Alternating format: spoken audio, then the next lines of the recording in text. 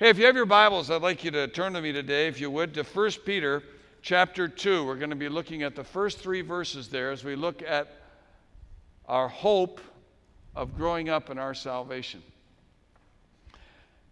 Peter wrote this book to a group of persecuted Christians who were people just like you and me in many ways, scattered across several provinces of northern Turkey at the time in the first century. They were living in a pre-Christian world. The gospel had not yet engaged all over the world, and they were some of the first believers in northern Turkey. They were not well received, and people did not like their newfound faith. And these Christians were pretty severely persecuted, and Peter wrote them this book to give them encouragement. And out of this book, as we are learning, it gives us a hope in a hopeless world. For you and I are living in a world that is much torn by strife and war and hardship of every kind. Disease seems to be on the increase, famine, hardships, pestilence everywhere. More people now afraid than any other time. And this is a time when Christians are to shine. And that's why Peter wrote this book, to be an encouragement to them, living hope in a hopeless world. Peter starts out in this letter in chapter 1 by telling them and reminding them, you were chosen for this. You are God's people, set apart for God, sprinkled to be obedient to Jesus Christ, covered in his blood. You've been given a living hope, an inheritance that'll never perish, spoil, or fade. God is your shield and your defense.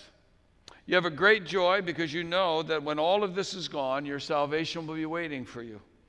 You also know that you are living not for yourselves, but for the sake of the gospel. Therefore, with minds that are alert, he said, I want you to give yourself fully to this grace and be a holy people, set apart for God in all that he has for you to do. You call on a Father who judges each work impartially. Live here as strangers, foreigners in a foreign land. You feel the way you do because this is not your home. Heaven is your home. You've been redeemed by the precious blood of Christ. You were chosen before the creation of the world. Christ has been revealed to you. You believe and have your hope in God. You've purified yourselves by the word. You're growing in a sincere love for each other. You have come to an eternal hope. You will not fade like the grass. And in light of all of this, Peter said in verse 1 of chapter 2, therefore, rid yourselves of all malice and all deceit, hypocrisy, envy, and slander of every kind. Like newborn babies, crave pure spiritual milk, so that by it you may grow up in your salvation, now that you have tasted that the Lord is good. Let's pray together. Father, thank you for this word, a word that's as relevant and powerful today as when it was first penned. A word that brought hope and encouragement to a group of Christians who, just like us, had never seen Jesus. Their faith was rooted in a word that had been preached to them and the power of the Holy Spirit that came upon them. And when they faced hardship, they didn't complain because they learned that you were using even this to help them to grow up in their salvation. The kind of growth that all of us need, so that we're not always grumbling and complaining, feeling offended and abused and mistreated, but we will understand to see things from God's perspective and to know the hope that only Christ can bring. And we thank you, God, for all that you're going to show us today. In Jesus' name, amen. Renee Zellweger is an actress whose name you may recognize. If not, you might recognize her face if you saw in some of the movies she's been in. I haven't seen any of these movies. I can't speak for how good or bad they are. But she starred in films like Bridget Jones' Diary, Chicago, Cinderella Man, Jerry Maguire.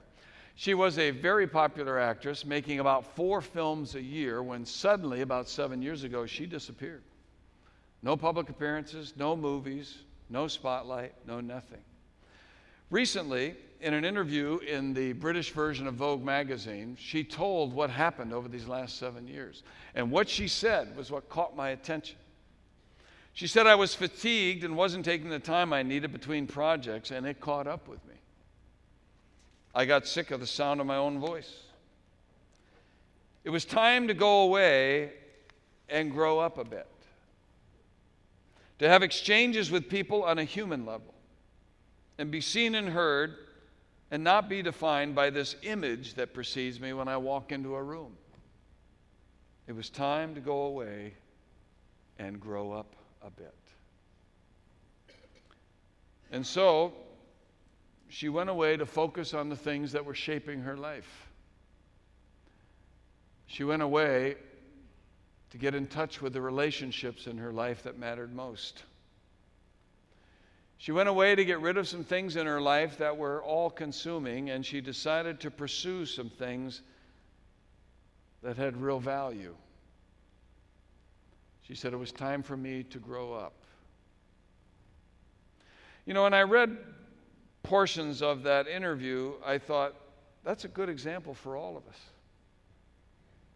Because we all need to grow up, not just physically, not just emotionally, but we need to grow up especially in our relationship with God. That's what Peter was writing to remind these persecuted Christians of. To grow up in their salvation and to realize the hope that would be theirs in that growth.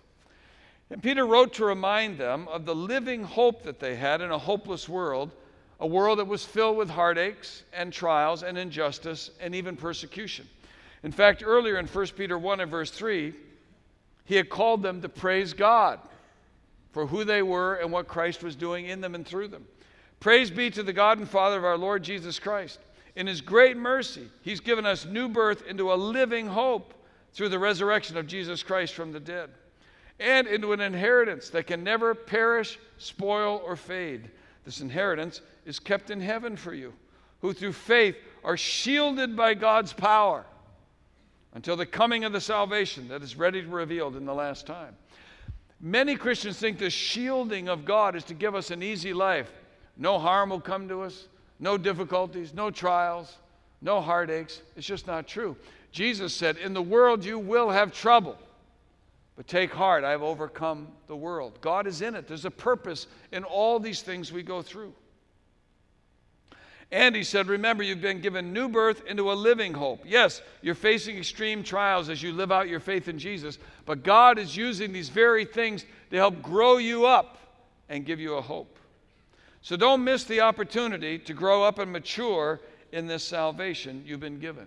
And in light of all that God is and all that God has done, therefore, he said, rid yourselves of all malice and all deceit, hypocrisy, envy, and slander of every kind. Like newborn babies, crave pure spiritual milk, so that by it you may grow up in your salvation, now that you have tasted that the Lord is good. The word grow up is the concept of increase. You've started out as Christians. Now, do you see God increasing in your life? Don't stay stuck. Grow up and increase in your faith and in your effectiveness, in your hunger for God, Peter would tell them, in your desire for holiness, in your obedience to God's word, in the reality of your redemption. Grow up in your understanding of this salvation that you've been given and the hope that it brings in Christ as you grow. And you've tasted God's goodness. Now grow up in the full meaning and expression of it. And Peter reminds these believers that those who have tasted the Lord's goodness can have the hope of growing up in their salvation. But how do we do it? How do we grow? Peter said, by getting rid of everything that hinders our growth and by craving everything that nourishes it. We grow up in our salvation by getting rid of everything that hinders our growth in Christ. Peter said in verse 1, therefore, rid yourselves of all malice, all deceit, hypocrisy, envy, and slander of every kind. We all need to grow up. One of the things that helped me to grow when I was a kid was joining the Boy Scouts. Because I had Boy Scout leaders who lived the values that Scouting taught.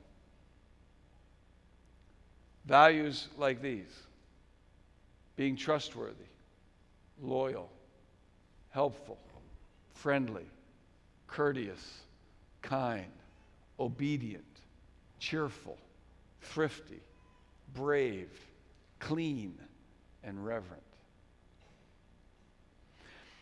And these leaders lived out those values, especially when they were wearing that scout uniform. And it made a marked impression on me as a boy. And they taught us that when you put on that uniform, you're identifying with something greater than yourself. And I can assure you, in our little New England village, I had never been exposed to the concept of being responsible for something greater than yourself. They taught us that how we acted was a direct reflection on how we saw our identity as a scout and the organization itself. And that there were certain attitudes and behaviors that we were to lay aside when we wore that uniform because it would have a direct reflection on scouting itself.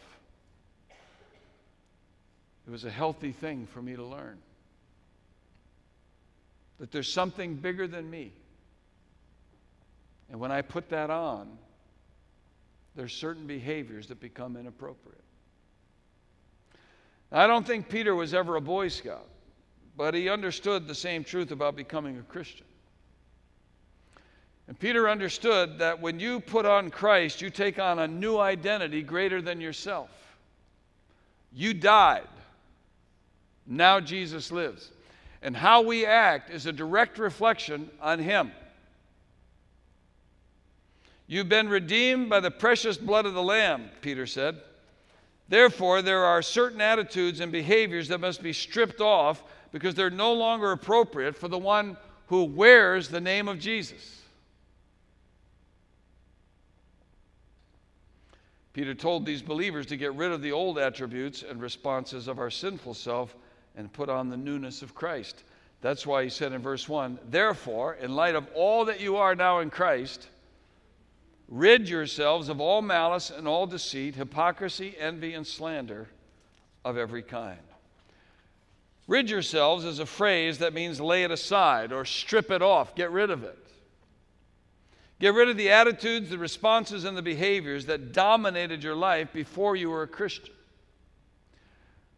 Remember, these believers were being marginalized. They were being ridiculed. They were being persecuted by people who couldn't accept their newfound faith in Jesus.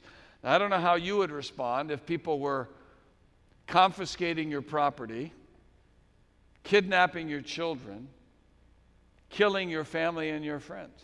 That's what these people were experiencing.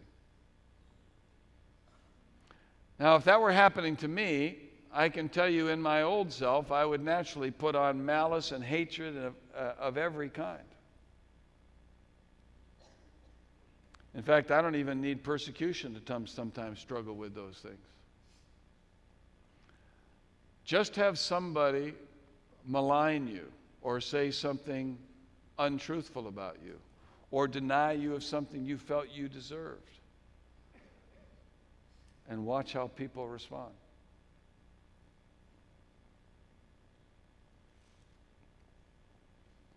Without Jesus, there's no way I could respond rightly, and neither could you, and neither could these people. Peter said you need to rid yourselves of all that stuff you used to do, the way the world does it. Andy said you need to respond like Jesus did.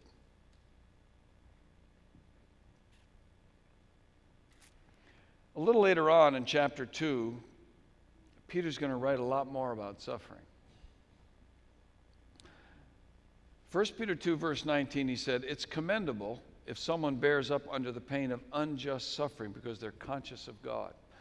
What Peter's describing to these people is instead of complaining or thinking something strange has happened to you, as he's going to address in chapter 4, instead of blaming God or suddenly think that now you're getting a raw deal, be conscious of God and understand that in your suffering, in your trials, in the diseases, in the financial downturns, in the relational strife, and all the other things you go through, God is working in those things to grow you up and reveal more of His Son.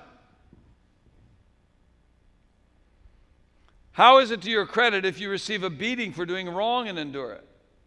But if you suffer for doing good and you endure it, this is commendable before God. To this you were called, because Christ suffered for you, leaving you an example that you should follow in his steps. He committed no sin, and no deceit was found in his mouth.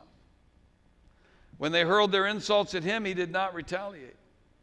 When he suffered, he made no threats. Instead, he entrusted himself to him who judges justly. Now, I have a lot to learn in this. You can't do what I do as publicly as we do it and think everybody's going to like you. They don't. There's people that hate me. And they're not afraid to express some of those opinions. And sometimes people come to me and say, man, did you hear what so-and-so said about you? Or you ought to see what so-and-so wrote about you. Or you ought to see what so-and-so said to us about you. What are you going to do about it? And I tell them nothing. I'm not going to do anything about it. So I don't have to. What I need to do is entrust myself to him who judges justly. Because you know what? If I'm not careful, I could be going after people while I'm doing the same thing myself to someone else.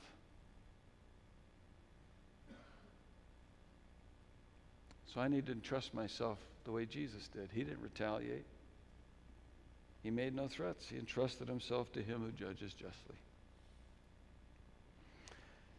Peter goes on to describe that the way that you rid yourself of things like malice and deceit and hypocrisy and envy and slander is not to focus on necessarily getting rid of these things, although you have to do that, but it's to replace them with praise, because you realize that God is now working in these things that used to irritate you, in the jealousies and the prides and all the other things. God's working in these things to flesh them out of your life. And don't be surprised he's doing it.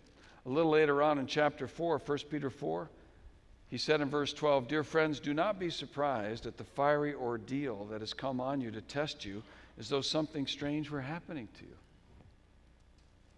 But rejoice inasmuch as you participate in the sufferings of Christ, so that you may be overjoyed when his glory is revealed." If you are insulted because of the name of Christ, you're blessed, for the Spirit of glory and of God rests on you. If you suffer, it should not be as a murderer or a thief or any other kind of criminal, or even as a meddler. However, if you suffer as a Christian, do not be ashamed, but praise God that you bear that name. For it's time for judgment to begin with God's household. How about verse 19? So then those who suffer according to God's will should commit themselves to their faithful Creator and continue to do good. It's the same message the writer of Hebrews gave to another group of Jewish background believers who were suffering. Hebrews 12, verse 1. Therefore, since we are surrounded by such a great cloud of witnesses, by the way, the great cloud of witnesses that the Hebrews writer said in chapter 11, who had gone through so much for their faith in Jesus. Therefore, since we are surrounded by such a great cloud of witnesses, let us throw off everything that hinders and the sin that so easily entangles, and let us run with perseverance the race marked out for us, fixing our eyes on Jesus, the pioneer or author and perfecter of faith. For the joy set before him, he endured the cross, scorning its shame, and sat down at the right hand of the throne of God. Consider him who endured such opposition from sinners, so that you will not grow weary and lose heart. Jesus is not asking us to do anything he hasn't done. In fact, Jesus isn't asking us to do anything that he is not now willing to do in us. Jesus is wanting to respond to the trials and the injustice and the maligning and the slander and all those things that are thrown at us. Jesus is wanting to respond in us now, as he always has.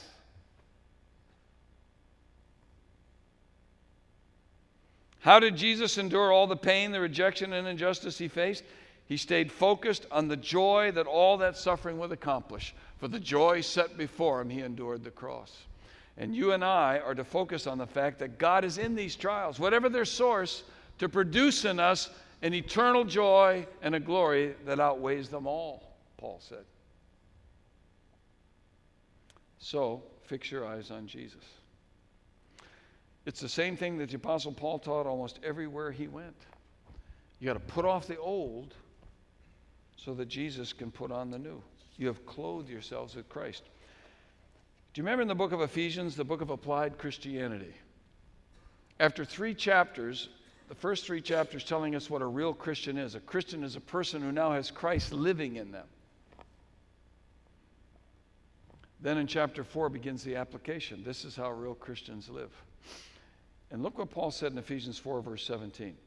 So I tell you this and insist on it in the Lord, that you must no longer live as the Gentiles, the nations, the pagan nations do, in the futility of their thinking. They're darkened in their understanding, separated from the life of God because of the ignorance that is in them due to the hardening of their hearts. They don't know God. They don't know what God's up to. Having lost all sensitivity, they've given themselves over to sensuality so as to indulge in every kind of impurity, and they're full of greed. That, however, is not the way of life you learned when you heard about Christ and were taught in him, accordance with the truth that is in Jesus. You're different, he's telling you. You were taught with regard to your former way of life to put off your old self, which is being corrupted by its deceitful desires, to be made new in the attitudes of your minds, and to put on the new self, created to be like God in true righteousness and holiness. People, there's a phenomenon in Christianity today. I don't understand it. I honestly don't. I mean, we all sin. We know that. But when you see people intentionally engaging in sin and foul language and drunkenness and revelry of all kinds, and they're bragging about it on social media, I don't understand what's happening within the Christian community and the people who do that. I don't get it. Those are the very things we're not to be proud of. We're to be getting rid of those things. Paul went on to say in Colossians 3, verse 1, since then you have been raised with Christ, set your hearts on things above, where Christ is seated at the right hand of God. Set your minds on things above, not on earthly things. For you died, and your life is now hidden with Christ in God. When Christ, who is your life, appears, then you also will appear with him in glory. Put to death, therefore, whatever belongs to your earthly nature. Kill these kind of things out of your life. Starve them out. Do whatever you got to do to be rid of these. Sexual immorality, impurity, lust, evil desires, and greed, which is idolatry. Because of these, the wrath of God is coming. You used to walk in these ways in the life you once lived, but now you must also rid yourselves of all such things as these: anger, rage, malice, slander, and filthy language from your lips. Do not lie to each other, since you've taken off your old self with its practices, and to put on the new self, which is being created in knowledge in the image of its creators. Renewed in the knowledge and the image of its creator. People, your enemies and those who hate you, those who do not like our lifestyle or just don't like us, when they malign us or say evil against us or hurt our feelings or don't treat us as we think we should deserve, they expect us to respond with malice or envy or hypocrisy. They expect that. That's what the world does. And when you don't respond that way, they notice. They may not get it, but they notice. They may interpret it originally as weakness.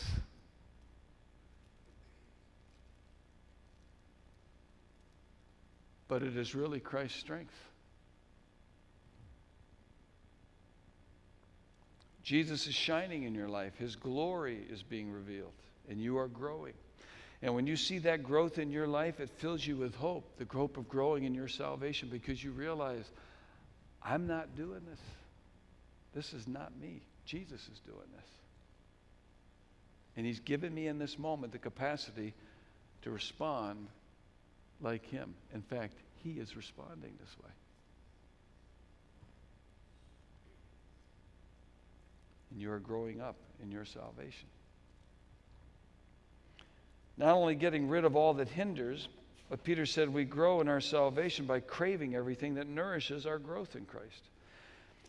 He said in chapter 2, verse 2, like newborn babies, crave pure spiritual milk so that by it you may grow up in your salvation, now that you have tasted that the Lord is good. I mentioned last week we have a new baby in our family, little Eden Ruth, 2 weeks old yesterday. First time I held her, she honored me with her first poop. It's amazing how much stuff is stored inside that little body. And those newborn diapers aren't very big. They don't have big capacity. I'm sitting on the sofa holding this little girl, and all of a sudden, I'm smelling something really awful. And then I'm feeling something really warm. And I looked down, man, and that diaper had exploded, and it was on the front of me. So I gave her to Mom.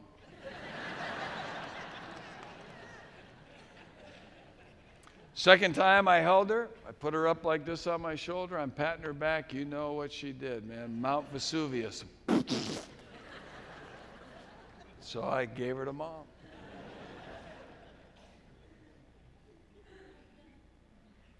The third time I held her, she was hungry. So I'm sitting there talking to her, and she's rooting around everywhere looking for something that I ain't got. In fact, I looked down and I said, honey, Bumpa's worthless. So I gave her to Mom. And as soon as I did, man, she latched on with a passion. New babies crave milk. No one teaches them to crave it. God built it into them. They innately desire that. And they go after it. Naturally. It ain't like Brussels sprouts. Brussels sprouts is an acquired taste. No kid ever eats a Brussels sprout and says, that's pretty good. I think I'll have another bowl of those. I love veggies. I can't stand Brussels sprouts. My daughter, Kimmy, was cooking some the other day, and I said, what are you cooking? Brussels sprouts. I said, oh, man, I'm sorry for you. She said, no, you need to try these, Dad. These are good. I said, no, I had those. I mean, it's been years, but I ain't doing it. No, you need to take, these are really good. Do you like cabbage? I said, yeah, I like cabbage. Oh, you'll like these. I said, all right. I stuck one in my mouth. I took 2 bites. I gagged, man. I spit it in the sink. I said, these are just as horrible as I remember. Brussels sprouts are an acquired taste. You do not want them naturally. And thankfully, you don't need them to grow.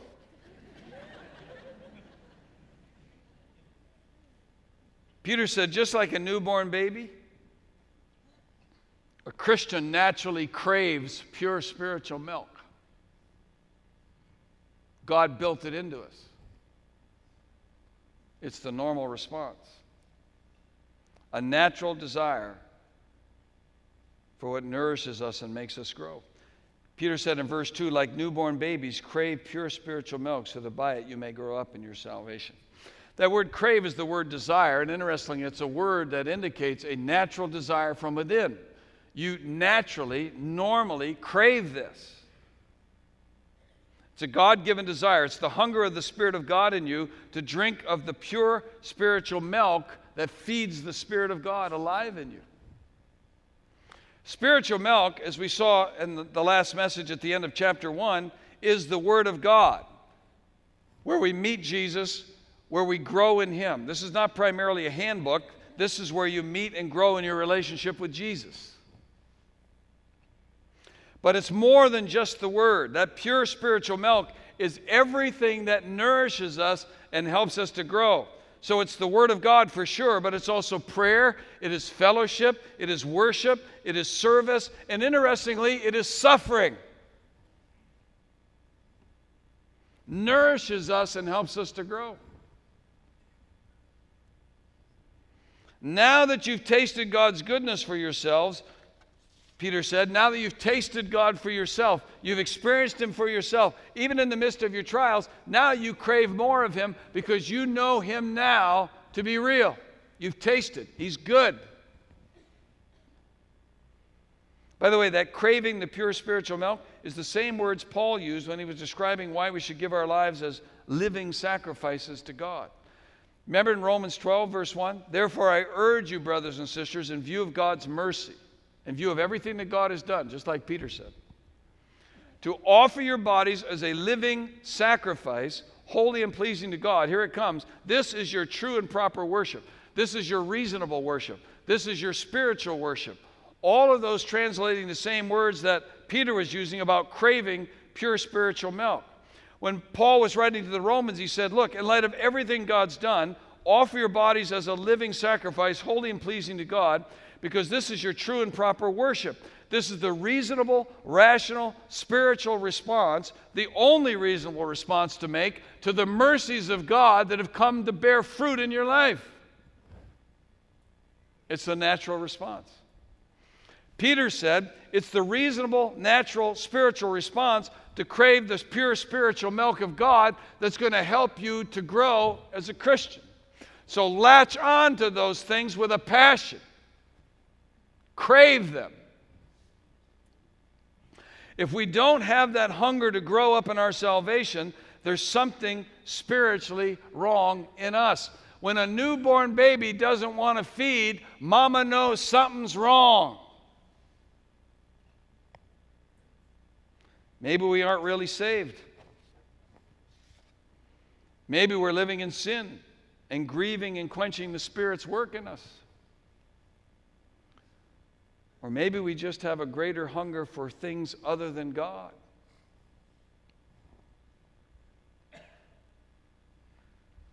God is always ready to give us more of Himself than we are willing to receive. God is always ready to give us more of Himself than we are ready to receive.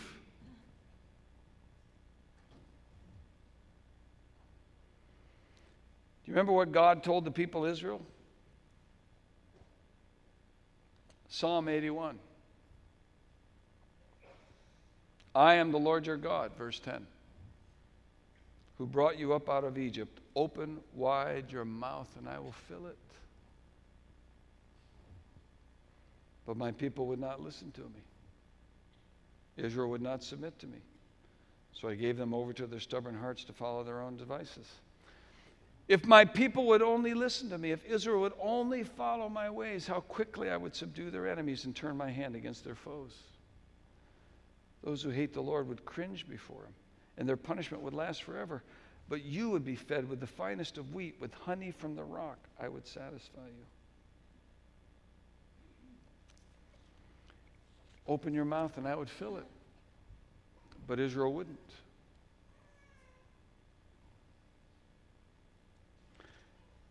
People are very often not hungry for God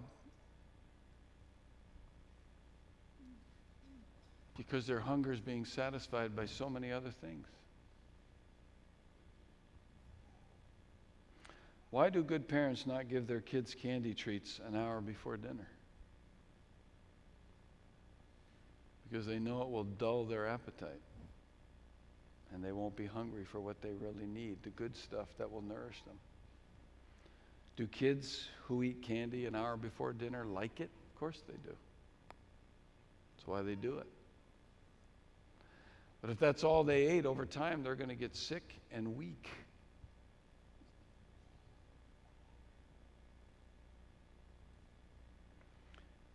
And what happens over time, if you're raised on too much junk food, it dulls your appetite until good food has no appeal at all. The same thing happens spiritually when we let other things take priority over our desire for Jesus. Do you remember in Luke 14, Jesus told a parable about how his father invited all Israel to a banquet. I've got a hometown buffet here. of spiritual nourishment set out for you, and I'm inviting you to come. But they didn't come because they all had other things they were more interested in. Remember Luke 14, verse 16? A certain man was preparing a great banquet, invited many guests. At the time of the banquet, he sent his servant to tell those who had been invited, "Come, for everything is now ready." But they all alike began to make excuses. The first said, "Well, I've just bought a field, and I must go and see it. Please excuse me." Another said, "I've just bought 5 yoke of oxen. I'm on my way to try them out. Please excuse me." Still another said, "I just got married, so I can't come." The servant came back and reported this to his master. The owner of the house became angry and ordered his servant, "Go out quickly into the streets and alleys of the town and bring in the poor, the crippled, the blind, and the lame." "Sir," the servant said, "what you ordered has been done, but there's still room." Then the master told his servant, "Go out to the roads and country lanes and compel them to come in, so that my house will be full. I tell you, not one of those who are invited will get a taste of my banquet." You see, Jesus told this parable to help Israel to understand God's invited you to come to a banquet of feasting in relationship with Him. But you've all got excuses. You got all these other things filling your life. You don't have time to come, nor do you have the desire. You've lost your hunger for God. John Piper once wrote in his book, A Hunger for God, the greatest enemy of hunger for God is not poison, but apple pie. It's not the banquet of the wicked that dulls our appetite for heaven, but endless nibbling at the table of the world. It is not the X-rated video, but the primetime dribble of triviality we drink in every night. For all the ill that Satan can do, when God describes what keeps us from the banquet table of His love, it's a piece of land, a yoke of oxen, and a wife. The greatest adversary of love to God is not His enemies, but His gifts. And the most deadly appetites are not for the poison of evil, but for the simple pleasures of earth. For when these replace an appetite for God Himself,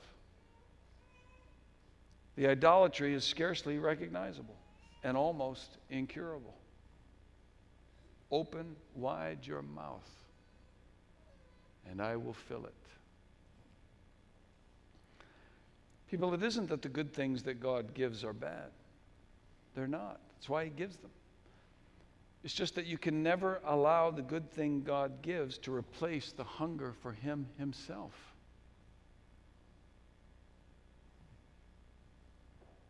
Open wide your mouth and I would fill it. Crave pure spiritual milk. People growing up in their salvation do that. Like newborn babies, crave pure spiritual milk so that by it you may grow up in your salvation, now that you have tasted that the Lord is good. I think it was about 12 years or so ago, Tom Hanks made a movie that I did see called Castaway. It was the story of a FedEx employee on an air flight delivering packages that went down in a crash. He was the only one that survived. He remained unfound on a deserted island for years. I think it was 5 or 6 years or more. And one of the things that kept him going was a package that he held on to that he was going to faithfully deliver. A few years ago in Super Bowl 37, FedEx ran a commercial. You know, one of those fun Super Bowl commercials? They ran a commercial spoofing that movie that was made with FedEx at the center of it. And in the commercial, they showed a bedraggled guy, a FedEx employee who had obviously spent years on a desert island, coming up to a suburban home with a package in his hand, all beat up and torn. When the lady comes to the door, he explains that he spent 5 years on a deserted island, and during that whole time, he said he kept the package in order to deliver it to her, and she simply says, "Thank you." But he's curious about what's in the package and the one he's been protecting all these years, so he says to her in the commercial, "If I may ask, what's in that package after all?" She opens it up and shows him the contents, saying, "Oh, nothing really. Just a satellite telephone, a global positioning device, a compass, a water purifier, and some seeds."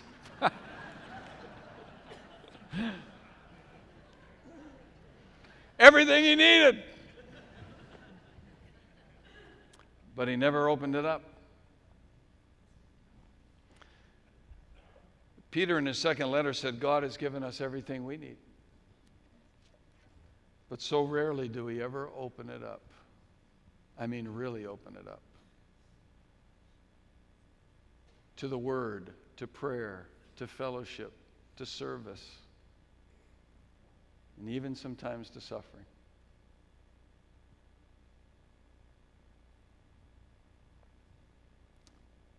But if we would, Peter said, you're going to grow up. You're going to grow up in your salvation. And when you see that growth in you, it's going to give you hope, because you'll know that Jesus is alive in you. And you'll know that he is getting more and more of your life, because you're now seeing it through his eyes. Therefore, rid yourselves of all malice and all deceit, hypocrisy, envy, and slander of every kind. Like newborn babies, crave pure spiritual milk, so that by it you may grow up in your salvation, now that you have tasted that the Lord is good. Get rid of everything that stands in the way of your becoming like Jesus. It's not appropriate anymore for you to respond in those ways or to harbor those attitudes. And crave everything that helps you to grow more like him. And when you do, you'll have a living hope. Peter closes out his second letter to these people like this in 2 Peter 3, verse 17. Therefore, dear friends, since you have been forewarned, be on your guard, so that you may not be carried away by the error of the lawless and fall from your secure position, but grow in the grace and knowledge of our Lord and Savior Jesus Christ.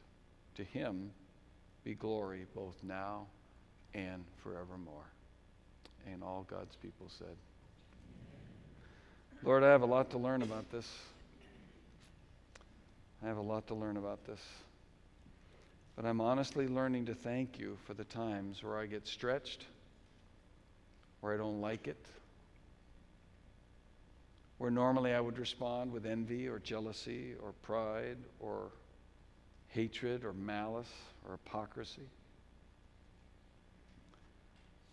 And you're allowing me in that moment to realize that you're in this, and you're going to use this to help me grow.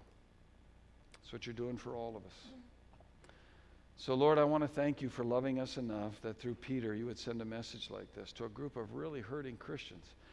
And the hope they got from that is the hope that's been given to us, a living hope, the hope of growing in our salvation. And we thank you for that hope today in Jesus' name. Amen.